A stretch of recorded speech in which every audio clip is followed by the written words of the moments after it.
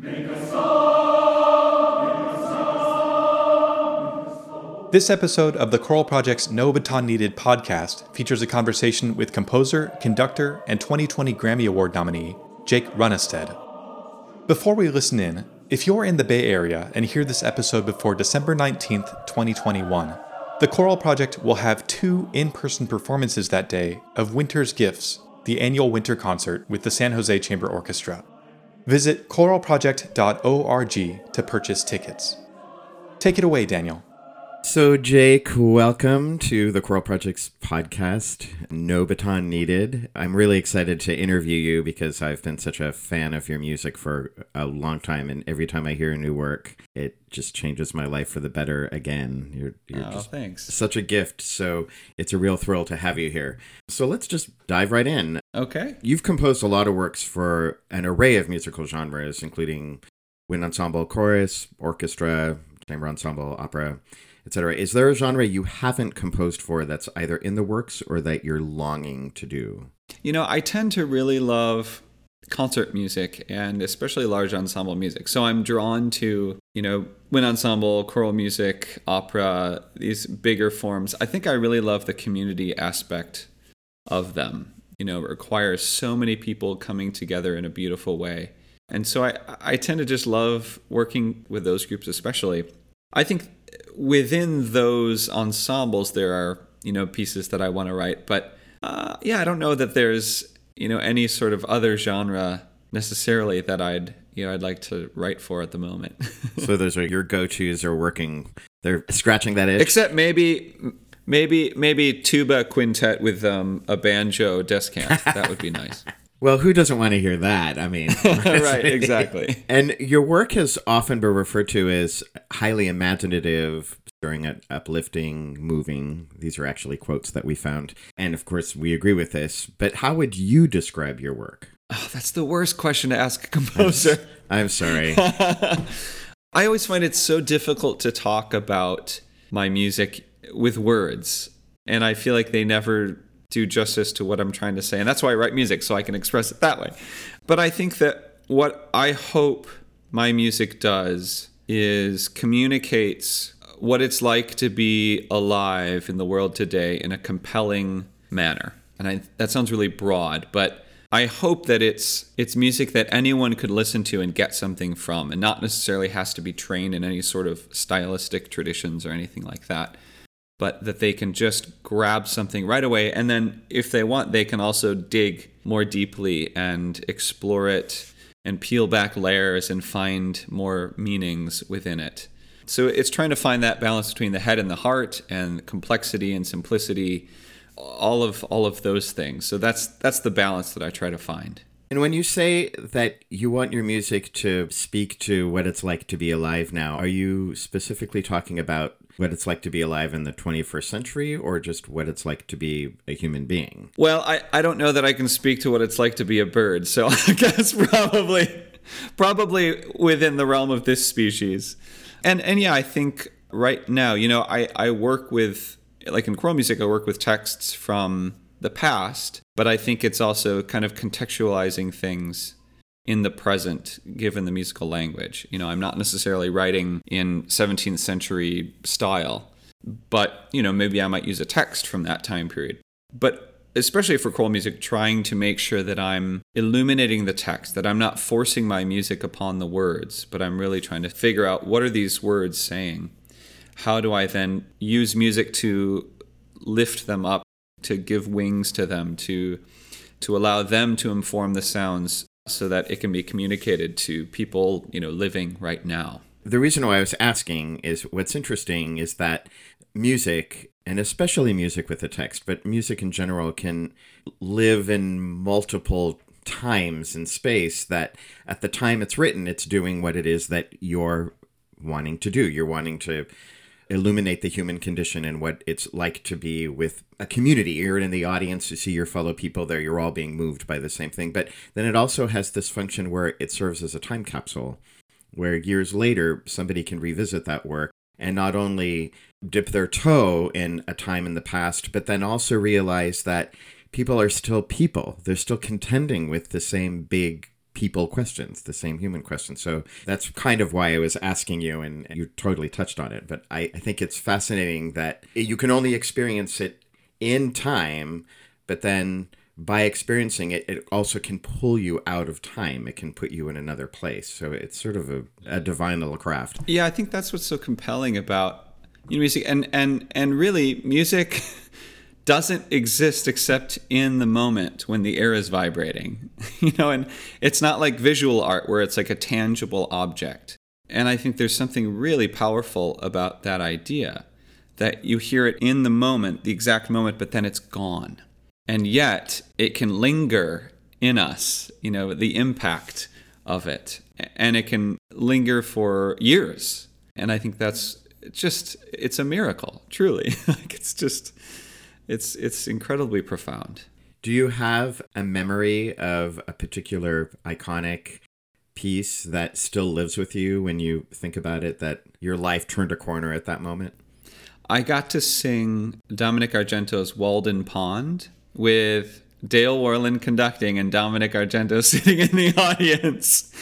And of course, I had the whole thing memorized. And so I was just watching Dale and Dominic and just going back and forth during the performance and was just weeping throughout. I mean, it's one of my favorite pieces of all time. And so that piece lives deep, deep inside of me.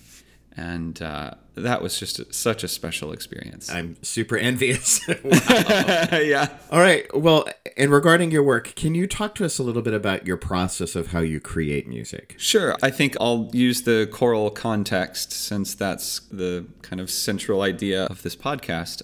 So with choral music, pretty much everything I write now is commissioned. And so sometimes I'm given a theme, or if not a theme, a duration, an instrumentation, knowing the ability level of the ensemble or their interests or where they're from, what's happening in their community. I make sure that I'm completely informed about the context surrounding this collaboration, because I want it to be a positive experience for everyone involved. I want to make sure that the piece that I give them engages them in a meaningful way, challenges them just enough so that it doesn't defeat them, but it also lifts them in some way. And then, depending on where they live or what's going on in their community, that impacts what I choose to write about. And so if I'm given a theme, then I begin to look for words on that theme. And I'm really, really, really picky. And this process takes a really long time because not all words can and should be set to music. There are many that are either too beautiful and musical on their own, or they're clunky, or it just doesn't sing well. And so, it takes me a long time to pick just the right words. And then once I've got those, it's then figuring out the context behind the words. So who wrote these words? When did they write them? How did they write them? What was going on in their life at that time, in the world at that time? What's the entire historical, cultural, technological context behind those words? It's a huge difference if, the words were a tweet, or if they were scratched on the wall of a concentration camp, or it was a letter found lying in the street. All of these things affect the way that I interpret these words. So I spent a long time with those, and then once I feel like I have a grasp of them, and they've dictated to me some sort of a sonic landscape, a world, a dramatic world, then I begin to improvise singing those words within that landscape, within that dramatic world, just to find the right way in. And so it always begins with the text, and it always begins with the voice for me. And I'll, sit at the piano too and improvise and play and sing. And usually one of the first things I do once I'm ready to write is I go to my phone and I start the voice memos recorder. And then I just improvise my way through the entire piece. Whatever happens, happens. Don't judge it. Don't worry about it. Just go for it. And I find that there's a certain gut response that I have that I find is really, really helpful in that process. And so, it's not perfect by any means. And most of it is not what stays. But there are some little morsels sometimes that appear, and I'll grab onto those and use those in the piece. So once I go through that, then I keep refining and keep going through ideas and singing through everything and finding the right gestures and, honing and editing and imagining. And, it's this kind of cyclical process that gradually gets me closer and closer to what the true essence of the piece is. And when you're selecting a text, you've only said in English, correct? You haven't set in other languages? I've said in Spanish and Somali. I've done some Latin. Oh, okay. Then I need to do a little more homework. Look at some of your other things. So let's talk about your childhood and your education. I understand you taught yourself how to play the piano? Pretty much. I took lessons for like a year in third grade. And the story my parents love to tell is that, because I played by ear as a kid. So that's really how I started, as I'd hear something on the radio and I'd plunk it out at the piano or teach myself pop songs. And so in third grade, I went into my lesson one week. And, the week before, the teacher would play through the piece and, I'd hear that. And so I went home and I'd kind of figure it out by ear. And then went to my next lesson. I put the book up on the piano and played through my piece, and my teacher said, "That was very good, Jake, but you're on the wrong page," because I wasn't reading the music on the piano. And I really hated having to do that structured way of, it was terrible. I just hated it. So, I'd practice what I had to do, and then for hours I would just improvise and do my own thing. So, sometimes I wish that I stuck with the lessons, but also, would I be doing what I'm doing now if I had stuck with the lessons? So, I wish I had better piano technique. It's not great. But yeah, that's kind of how I started, just a lot of improvisation. How did you discover and develop your interest for the piano? We just had a piano at home, and I don't even remember. Just as a kid, plunking around on it and probably learning a very simple one-handed with one finger song, and then it just kept growing and growing. Maybe it was a natural affinity, or my parents didn't necessarily push it on me. I think it was something that, because it was there, I just wanted to discover it. And about how old were you? Do you remember when you first started? Oh gosh, yeah, I don't know. Pretty young, 6, 7, I don't know, because I was playing a little bit before I took in third grade, and then just kind of kept going from there. Now, our producer read somewhere that one of the ways you taught yourself how to play the piano is by copying music from the radio. Do you remember the first song you taught yourself how to play? Or one of the favorites from those early years? Yeah, I don't remember the first. I remember, let's see, I'm trying to think of like way, way, way back. I'm sure it was like little melodies, probably like Christmas songs or something. But I remember early on, I taught myself The Entertainer, the Scott Joplin tune. And it was a very simple version. And I remember in like one of my first lessons, the teacher showed me a little bit more complex way, and it was really cool. So I was like, oh yeah, look at that. That's awesome. So I'll keep doing that. So that was when I was early on. And I remember my music teacher in school, for one of our early performances, she had me play The Entertainer, and then all the rest of the students did this weird cup stacking rhythm thing. But like, it was my first kind of solo, experience performing. I was like, okay, why not? So one of the themes that we're dialing into this season is the future of choral arts, which is one of the reasons why we wanted to speak with you. What names come to mind when you think about the evolution of choral music and its future? Gosh, I mean, everybody. I think we might go to some of the big name figures, but it's really, there are so many voices, so many conductors, so many singers that are a part of this evolution that continue to make it happen and make it change and grow. Yeah, I don't know that I could name specifics, but I think that post-pandemic, we're really in a fascinating position to figure out what choral music means to us, what it is, what we're going to do with it. Now that we are starting to be able to do it again in a somewhat normal way and figure out who can sing choral music, what traditions of choral music do we consider like the standard? Because I think in this country, there's been one idea of it that's been the general idea, the sense of what choral music is, which is a really niche idea compared to what's happening in the rest of the world. So as far as what maybe I think is going to happen, or what I'd like to see happen, is more inclusive of various singing styles throughout the world. I think that in the US, in academia, there's this focus on the bel canto tradition as far as like technique, but then adapting that to kind of a Western European sound. as far as, kind of coming from the churches in that idea. So I think that I would love to see us continue to push in exploring what the voice can do outside of that context, incorporating music that allows us to explore those sounds from all over the world. Technology has gifted us access to so many different kinds of music that we can engage with, and I think that's an amazing thing. And also to help lift up voices that maybe we haven't heard much of or haven't heard at all. So that's really exciting to me.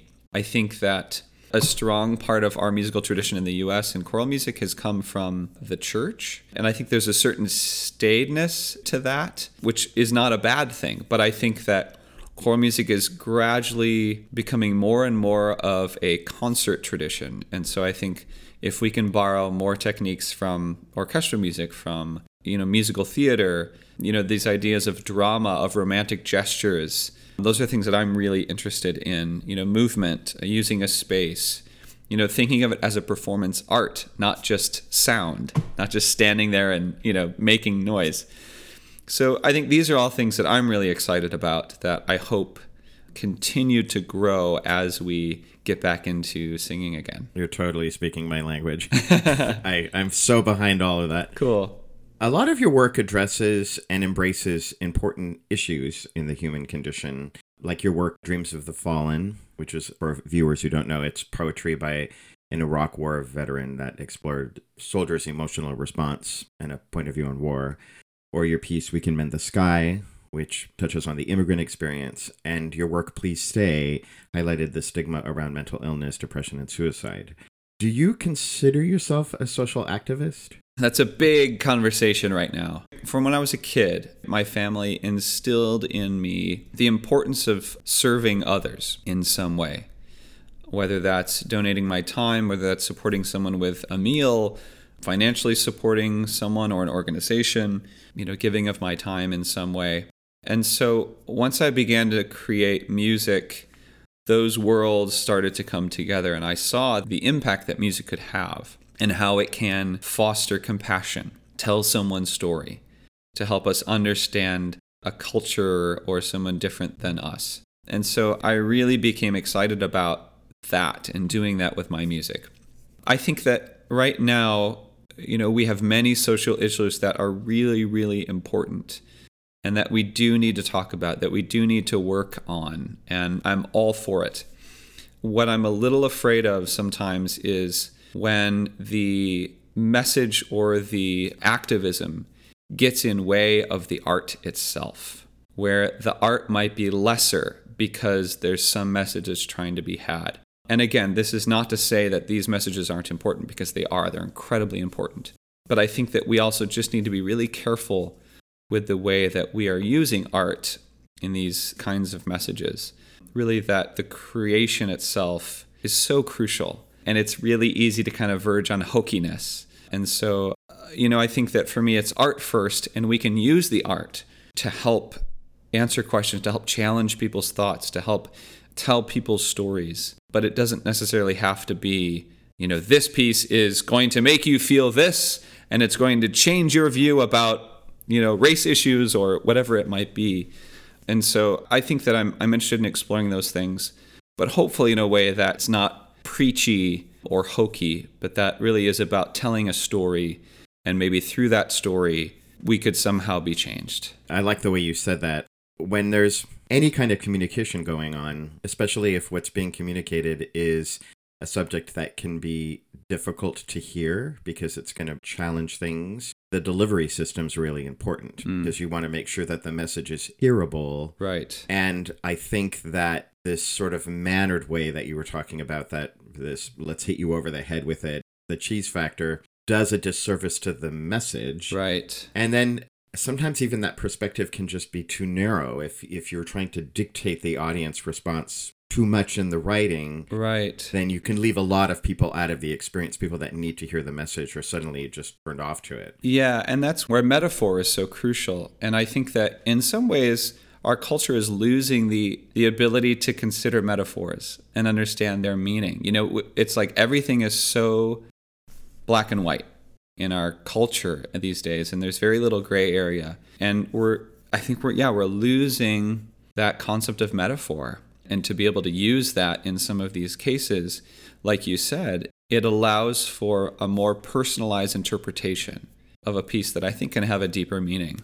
If you weren't a composer, if you hadn't gone into music, what career path do you think you would have chosen? Well, actually, I went to school to be a high school band director. Technically, my main instrument is saxophone. That's really what I studied. Oh. And so I don't play anymore, but that was my main gig. So I was going to be a high school band director, but was kind of convinced to really explore the composition thing. And so I ended up that route. But I remember in high school, we had to write papers about potential jobs in the future, like research papers. And I remember I wrote one on being a photographer, and I wrote another on being an architect. So both kind of creative endeavors. So you definitely wouldn't want to do something where your imagination can be stimulated and you can be... I think so. Creating. Yeah. That makes sense. I mean, if it's in your soul, it's in your soul. Have you written anything for choir and like soprano sax, descant or anything? I actually haven't. And I'd like to. I'd like to write for choir and sax at some point. I mean, especially if you have a saxophone background. That just seems like, well, I will look forward to that piece. Maybe when we commission you. There we go. So speaking of another piece of yours that's very close to my heart, and I got to hear the premiere of this, the song And So I Go On.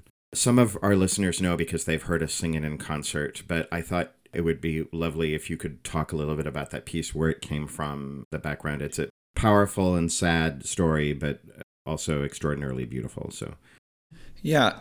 So in early 2014, I was at the Western ACDA conference and met two conductors, John Talberg and Herman Aguilar, who were engaged to be married, and both collegiate choral conductors in California. And, like a good composer, I gave them my business card. And fast forward to that summer, John was on tour with his Cal State Long Beach choir in Europe. And they were performing at a church in Italy. And Herman came along and sang in the choir. And during one of the performances, Herman passed out and died in John's arms in the front of the church. And I remember just, seeing about that on social media and hearing about what happened. And I just couldn't believe it. I couldn't believe that could happen and that it happened to someone that I had just met. It was incredibly sad, and such a huge loss for our musical community. So later on, John was going through Herman's things and cleaning out his wallet, and, inside he found some cash and some credit cards and one business card, and it was mine. And so John reached out to me and asked if I would write a piece in Herman's memory, along with Edie Copley, who was at Northern Arizona University and was one of Herman's main teachers.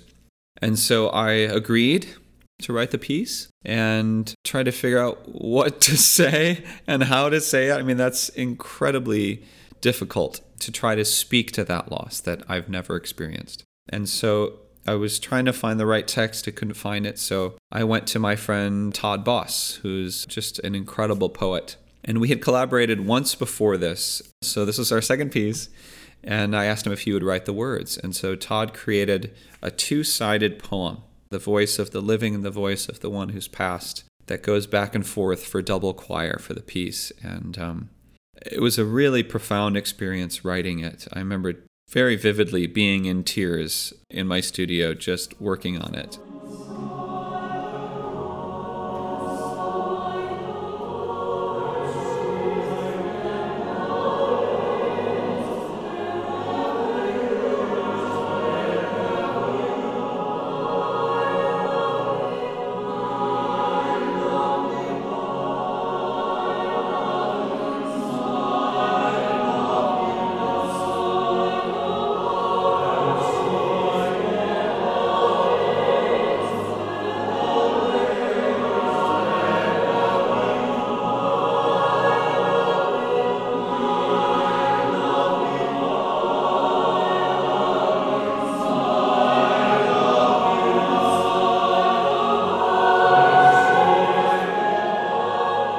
So I went to California for the premiere, and spent time with John, and we just hit it off and became pals. And he's now become one of my very, very closest, dearest friends. So it's an incredible gift that whole experience gave me. And also I know that gave John. You know, he talks about how much that piece helped him through. And I don't know that it was just the music itself, but I think the experience of his community singing it, you know, and giving voice to grief and supporting him through that. I think that's the capital M music that we experience, that we all love, and that changes us. So, yeah, it's a very, very, very special piece. It's one of my favorite compositions, and I actually have experienced a loss like that in my life. So it speaks very profoundly, and the Choral Project was so changed by it. I got to see it at, I think, the same time you saw it, at the ACDA convention in Pasadena, where Edie Copley and John's groups did it combined,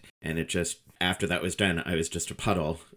And then on the heels of that, the next group to come out to perform was Craig Hella-Johnson and Conspirare doing Considering Matthew Shepard. Oh my gosh. So it was a very emotional, incredible night. Incredible. But such an extraordinary piece. Thank you. And you captured those voices and the compassion that comes with the community that surrounds a person when there's a loss like that. It's the whole latter part of the piece. It's just like this beautiful hug. All right. I'm trying not to get too emotional. Thank you. You recently posted the following question on your Facebook page. You said, "Choir nerds, what are some compelling examples of rage in the choral/orchestral community and music? Are you conducting research for a piece about anger, or?" So we were curious about that. I was having a really bad day. No, I'm kidding. Yes, I'm currently working on a very large piece for choir and orchestra. It's 25 to 30 minutes. And the concept is somehow addressing the climate crisis, which really is the biggest issue of our time. And I think there are many ways that people have tried to address it with, you know, just saying, you're all bad, change your ways, we're all going to die, this is terrible. And a lot of people just don't care, and they don't listen to that. And, you know, that doesn't really get people to change. So Todd Boss, my friend, wrote the text for this, and our concept was to think about, well, how do we kind of turn that on its head, and how do we foster compassion for the earth? And I think in our culture, right, we have this Mother Earth trope that we use. And so the piece is a dramatic monologue of Mother Earth lamenting the loss of humankind. What made us unique, what made us special, how we evolved, how we became obsessed with power and progress, and it ultimately defeated us. For us to consider what the world would be like without us.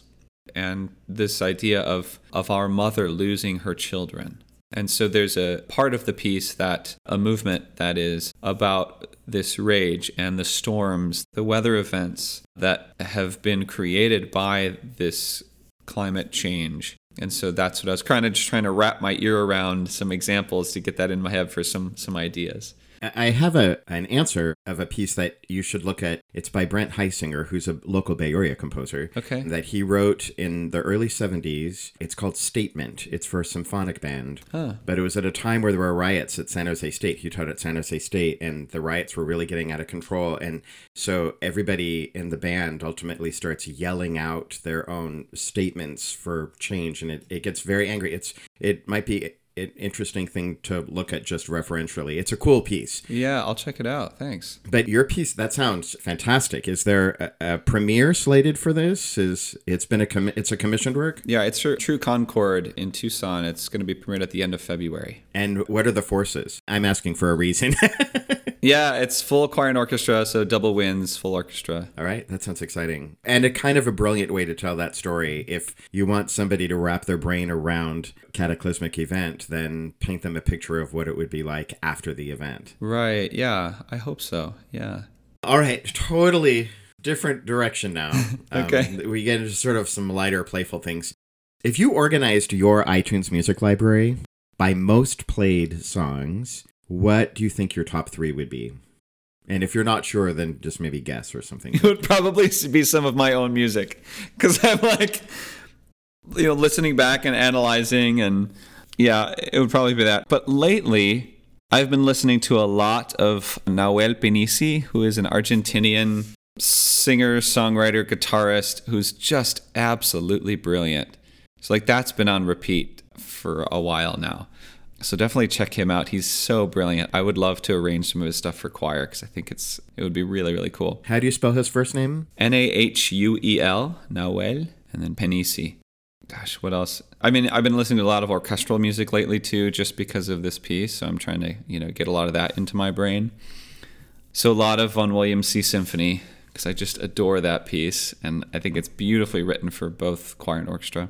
Yeah, those are just a couple things that are up there right now. Are you drawn to the lush orchestrations of like the Vaughan Williams Holst era? I do love Vaughan Williams. I think he set text so beautifully. And his music is, I think the influence from the folk songs makes it just have gorgeous lines. I love his use of line. Yeah, I think I do. I love colorful orchestration, more of the kind of romantic British French, but also Barber and Beethoven, and there are many. I'll stop. I could go on and on. This is what happens to me when somebody says, what are your favorites, and then I just start listing everybody. You just keep going and going. Right. It's whatever I'm listening to is my favorite. Now, have you started making music and collaborating with choruses and other musicians in person post-pandemic? Yes. And how has that been going? I just had my first premiere in Chicago with the St. Charles Singers. This was the first in-person premiere since the pandemic.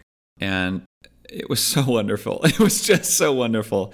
Everyone was masked, which was really weird for me because I get in the room and I'm listening and I felt like I was losing my hearing, because I was missing so much of the sparkle that we get from the overtones that the masks are hiding. So that was weird. So I had to recalibrate my brain to that sound. But it was so nice just to be there and to, this piece I'd been sitting on for 2 years waiting for the premiere. So it finally happened. So it just feels good to have it in the world and finally have it available. And what was the piece? It's called Cello Songs.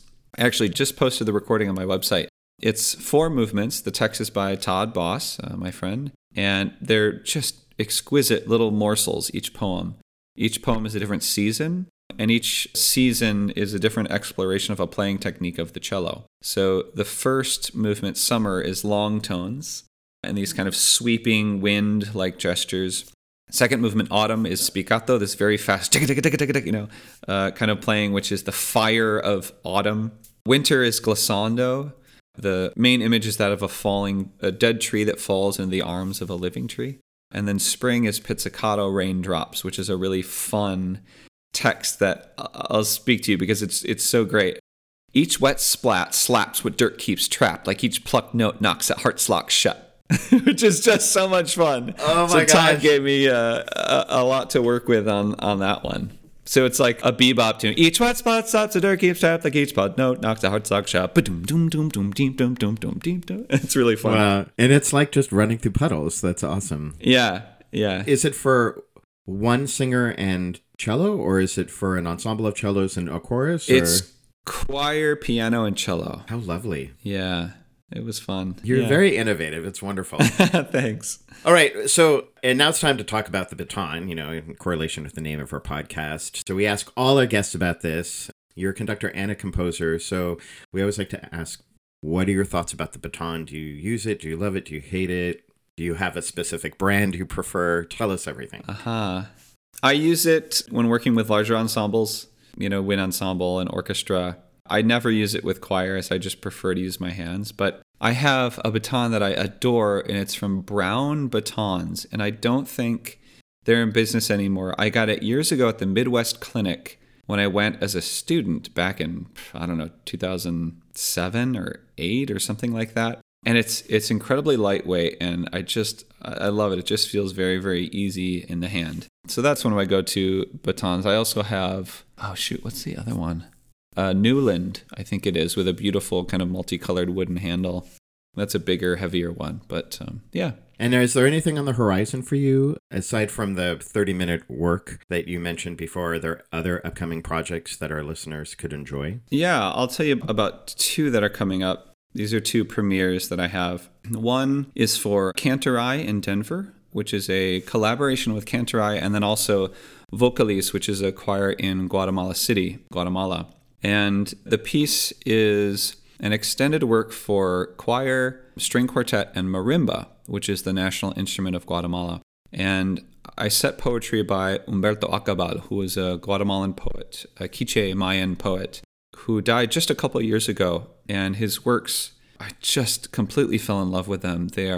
I consider him like a Mayan mystic, where there are these little morsels sometimes, but just totally pack a punch and are somewhat simple in their language, but have so much depth to them. I just adore his work. And in July, I went down to Guatemala and visited his home where he lived in Momostenango. Got to meet his mother and his sister, and they showed us around his home. That's exactly as it was when he died 2 years ago. Got to see his writing studio. We visited his grave with them, and it was just a really profound experience. So I'm looking forward to that premiere in March in Denver. And then the other piece that I have coming up is for the Atlanta Master Chorale, and it's called The Ways of Stars. And this is a setting of writings by Mariah Mitchell, who was one of the most important astronomers in U.S. history in the 19th century, born on Nantucket Island, largely self-educated. She became famous for discovering a comet at a fairly young age, and then just became a really important figure in the scientific community at a time when there weren't professional astronomers at that time. And when they did become professional, then it was all men, and women, of course, were not encouraged to do so. So this piece is from this writing where Mariah talks about when she went to go view the total solar eclipse in 1869. And she was a founding faculty member at Vassar College. And so she took some of her students on a train out to Iowa to view this eclipse. And so it kind of goes through the preparations, and she talks about, the various telescopes that she's using and the glasses and then what it's like to view that eclipse. And then, what it means to be a woman in science at that point in history when, there was a professor from Harvard who wrote a paper saying that, women shouldn't be educated the same as men because if they use their brains too much, the blood will flow from their uterus to their brain and they'll become sterile. I mean, just outrageous stuff like that. And so, I think this eclipse metaphor is a really important one in her story. And so the piece is for choir, percussion, piano, one percussionist, piano, and then the choir uses handbells and triangles, and they actually use the space, and the choir actually eclipses the audience throughout the whole piece. So they exit through the back, and so I'm really excited for that one. Oh, how wonderful. Well, those sound fantastic. We always finish with a lightning round and just rapid fire questions. So here we go. Okay. Favorite holiday? I like my first instinct was to say fall, which is not a holiday, but can we say fall break? Like I just love the fall. Like apple orchards, changing leaves, sweaters. It's mine too. Okay, favorite Thanksgiving dish? Pie. Any particular pie? Oh my God, I just love it all.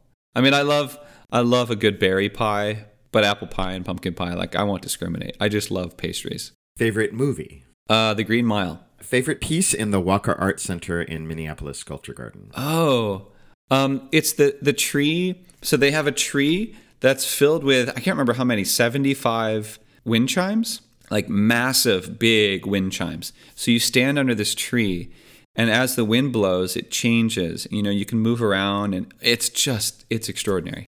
Favorite piece of art you own? I have a photograph that was taken by a dear friend of mine that was a gift as a part of a piece I wrote for her wife in a retirement concert. And it's of the North Shore of Lake Superior. It's a beautiful, beautiful photo. And what's cool is she took it at sunrise, and her technique is she slows the shutter speed ever so slightly. And as she takes the picture, she moves the camera, so it creates a bit of motion on the scene, and it's really beautiful. I love it, and there's a lot of meaning behind it. Favorite author or poet? I love Todd Boss just because we work together, and it's such a beautiful collaboration all the time. But I've really also fallen in love with Humberto Acabal. There's so much to learn from his works. Favorite dessert? Pastries. Like all of them. Favorite place in the world? I'm so bad with favorites. This is hard. I know. There are so many. I mean, gosh, Lake Superior is really, really special to me up on the North Shore in Minnesota. Favorite scent? Pine. And then you sort of touched on this a little bit, but your favorite donut? Do you have a favorite donut? Yes, the chocolate Long John from Blado's Bakery in Winona, Minnesota. Oh, you have a really specific favorite donut. Very specific. Yeah, well, a Patri connoisseur. Yes. Well, great. Jake, thank you so much for taking time and letting us talk to you about your craft and music and reminding us of all the wonderful gifts that you've given us. This has been great. My pleasure. Thanks for having me. Absolutely.